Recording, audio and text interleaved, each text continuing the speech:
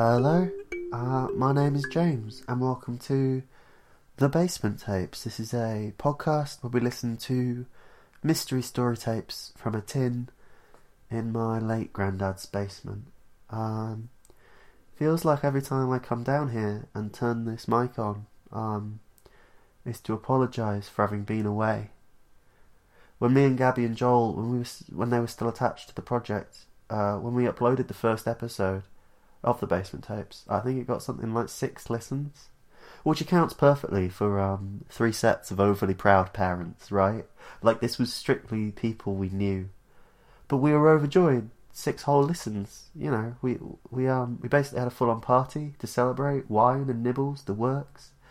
The Basement Tapes came about at a time in our collective lives. We had just left uni, and the world outside that bubble was really hard. And those 6 listens inspired us to make more. We got better and better at editing, and slowly the listens crept up. There's a couple of episodes in this archive that have something like 90 or even 100 listens, which is still tiny in the podcast world, like in the great back garden pond of big fish podcasts. We're plankton. But still, 100 people, 100 humans tuned in to listen to these stories. We got the privilege of telling them to 100 total strangers. So it became very disheartening when those listens started to drop. And to be clear, this is definitely a product of how we ran the podcast. We barely advertise it because we have other lives and other commitments. And obviously I was busy with Graham passing.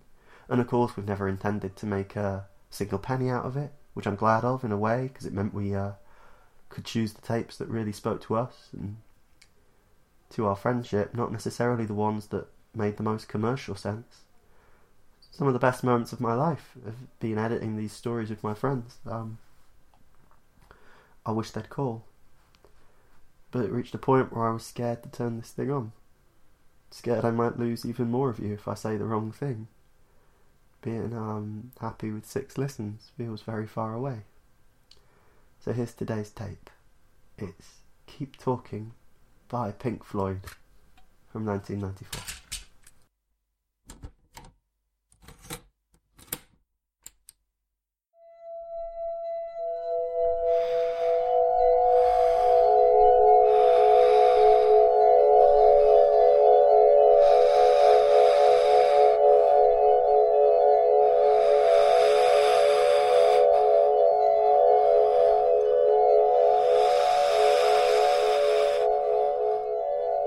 All my life, I've wanted to be a man of few words. The only problem is, I talk too much. I think in society, we believe there's a certain glamour to being a stoic, stony-faced and silent individual whose utter auditory fast is punctuated only very occasionally by pearls of wisdom which, even if they're utter shit, seem magnified and elevated to a certain inevitable gravitas by your usual vow of silence.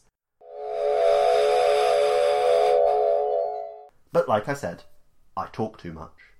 I come from a house of opinions and feel a compulsion to share mine, have done even before I met the them.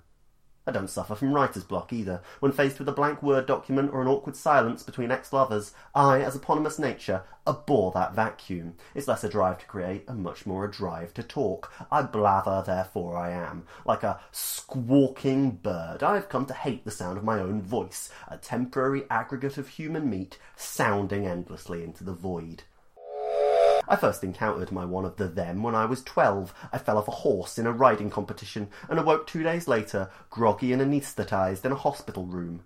Back then I couldn't tell if I was pushing it away or feeding it. I'm not the only one who sees them, who repels them, the people on the bus who strike up conversation with the passengers beside them. They see them, or the elderly neighbour whose idle chatter you're quick to avoid, the housemate who rushes out of her room the instant she hears the front door. They all see the them. I know I'm not alone because people do post about them online. Twice now I've seen confessional posts on Reddit, both of whom had suffered head injuries and began seeing them. A few days later, both the posts and the users were gone. The them are a lot like any aficionado of gossip, it turns out, happy to hear the chatter but loath to be its subject. Over the 10 years I've had my them stalking me, I've established some key facts. 1. Only I can see him and only I can feed him. Only my voice keeps him away and he likes his food fresh. Recordings don't cut it. Not that I have to think about the words I use, it's much more important that I speak than I actually say anything. 2. If you feed him well before you go to bed, you'll get a few hours sleep before you feel his tiny insistent claw nudging you in the side, first gently, then with a gathering force, until it rips your blanket in half. 3. The sleep you do manage will be full of dreams, and those dreams full of words, chasing each other's tails. 4. Despite my constant fear of him, I have called him a him in much the same way that old ladies name their pot plants, or young men name their tumours. 5. There are never enough strepsils.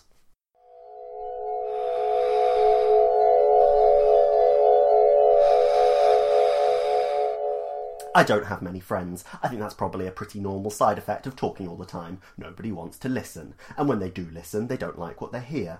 Instant responses are never exactly well considered. My whole life is one long, ill-thought-out monologue, one big, self-pitying hot take. It's the old Shakespeare gig, so much sound and fury and all that. I don't date much either. I've given up trying. Do you know what I wish? That the them worked the other way round, that they'd made me silent all my damn life. At least then I might have had some chance of an inner peace, a relationship with a deity perhaps, or just a fresh outlook and tiny drawers. You see those Buddhist monks who haven't spoken in 30 years, they always look dead chuffed with their silent selves. To be silent is to be part of a community, a group. When silent in conversation, you are nevertheless part of it. In contrast, to talk, and in turn to not be listened to, is to belong to a group of one. Much better to live a silent life, confident that were you to speak you would be heeded, than to strive every moment to be heard. I wish I had been born deaf or gone to mime academy. Would he accept sign language? And if so, BSL or ASL? There's an apocryphal fact that women speak much more than men, on average 20,000 words to a man's 7,000 words a day. I find this hard to believe when the few women I do know struggle to get a word in edgeways. A far more reliable statistic seems to be the number of words spoken in a lifetime, at least for a person who isn't stoic. For those of us without stoicism, we manage 860 million. That's like reading aloud 20 volumes of the Oxford English Dictionary. 15 times. If it helps, most of the words you use in your whole life can be boiled down to a list of just 100. Some of these 100 words, which make up basically all interactions you are ever going to have, are really quite inspiring. It might surprise you to learn that love ranks pretty highly on the list, but I suspect this has much more to do with our flippant disregard for the sanctity of its verbal form, e.g., oh my god I love her hair, than the suggestion that we're constantly expressing our feelings for each other. Much of the list of the 100 most common words is as you'd expect, the boring minutiae of a life lived in repetition. Yes, no, bread, goodbye, there, when, hour and work. But I find the duality of choice within the list quite fascinating. You really could live a whole life, either selflessly or with great cruelty, using just these 100 words. In fact, you do. You could choose who you are just entirely by your selections from the list. For example, in addition to love, the list also features hate. It offers give and take at position 55 and 73 respectively, go and stay, mine and ours, make and buy, have and want, us and I, will, and of course Will's difficult younger brother won't. But when you're pursued by the them, you really only get a chance at one kind of life. One of the few peculiarities of being pursued my entire adult life by a member of the them is my expositing is somewhat broken free of the orbit of 100 words. I have a favourite word, which is also my them's favourite word, and that is, ironically, discretion.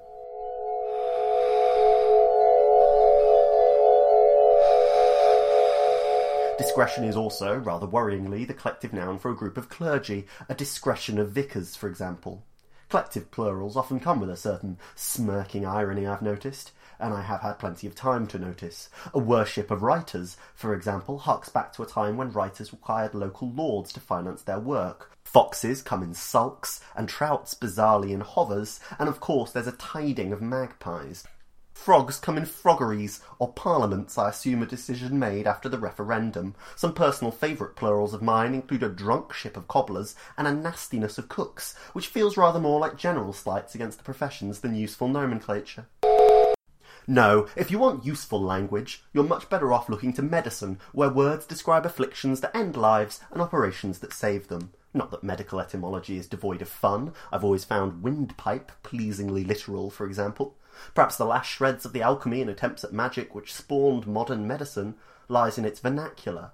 Consider the simple suffix itis, with it the power to take an object and make it sick, like an instant curse. Larynx becomes laryngitis, pharyngitis, appendicitis, arthritis, the them-itis. And just like that, I'm no longer a crazy person, just a sufferer of a rare but not unheard of disease. It legitimizes it all, doesn't it? Makes this crazy thing we do seem much more natural. I should hate you, you know, but I think that's your great trick. It's not the making me talk, it's the listening. That's how you got me. You stick around when everyone else has gone. Not that you really listen, you just eat them up. Chew my words without tasting, don't you? An endless churning rush, verbiage and much maligned adverbiage pouring into your mouth? Do you have a mouth? I've never been sure. For a creature who loves to see me talk, I've never heard you say a word, and when you do make sounds, they seem to resonate from your entire form, like one huge predatory tuning fork.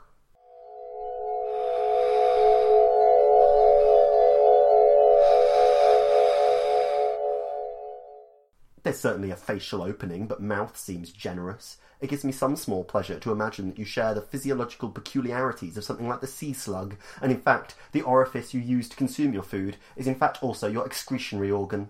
Like my verbal diarrhea is being eaten instantly by your own hungry asshole. I suppose, most logically, you must be feeding through your ears, but where are they? The old schoolyard proverb is that grasshoppers carry their ears on their knees, which must be deafening. Do the grasshoppers see the them too? Is that why they and their cicadas make their endless chorus, shrieking to please you? Nobody comes around anymore. There's no mail, not even junk, which is surprising. Nobody calls. Why would they? Talking to me on the phone is as good as getting my answering machine, for all the conversation we might have. Talk, talk, talk. At least it stopped the cold callers, telemarketers. They miss their quotas if they ring me. I bought us a bottle of wine today and mumbled to myself on the bus ride home. I cooked this steak, rapidly cooling on the table. I can't seem to find a good time to take a bite. I've poured you a glass. Go on, try it. It's red. That's it. Pick it up. Yeah, that's right. So it is a mouth. Or close enough.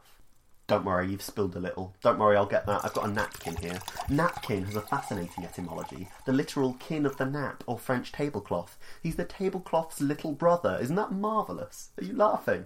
Is this what you wanted? To make me alone? So we could be together, so I could entertain you, feed you endlessly, best friends, lovers. Am I your live-in chef? I've put something in the wine, you know. I don't suppose it'll have any effect on you, but it should start working on me pretty soon. It already hurts, actually. I don't want the steak. Hurts my throat, my tummy, lungs. Quite horrible, actually, doing this. Dying, I mean. Quite awful. But I still can't stop describing it. Can't stop saying how I feel. Is this good? Is this the best thing you've ever eaten? My dying words, gourmet delicacy, or no better than small talk fast food. Do tell. Oh, it really does hurt. It reminds me of something, but I can't quite think of the word.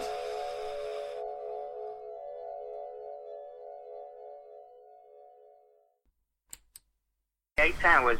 Okay, Miss Abby. Just seeing how you were. We've not heard from you in a while. We heard that you carried on with the basement cake, and good on you. You know, it actually sounded really cool, and really pleased that you're really getting that together and doing that on your own. So it'd be great to hear from you. So just give us a ring when you get this. Okay, bye. To listen to your message again, press 1. To save it and move on, press 2. To delete it, press 3. Or for deleted, Next message. Hey James, Gabby again. Haven't really heard from you. Just wanted to let you know that me and John were going down to the pub. It's my birthday, and we'd really love to see you. So it is tonight, and just it's up the end of the road. So you hopefully at 7. That'll be really lovely. Looking forward to seeing you. Bye. To listen to your message again, press 1. To save it and move on, press 2. To delete it, press 3. Or for deleted, Next message. Yeah, hi James, Abby again. I guess you're probably not getting these messages. I don't know if maybe you've got a new number now, or there's no signal in the basement. I don't really know, but I just wanted to let you know that me and John, we really care about you on the road, because you know what happened last time. And we just want to make sure you're okay, Carl. So, as we used to say, sleep well, and I hope you have a good time. To listen to your message again, press 1.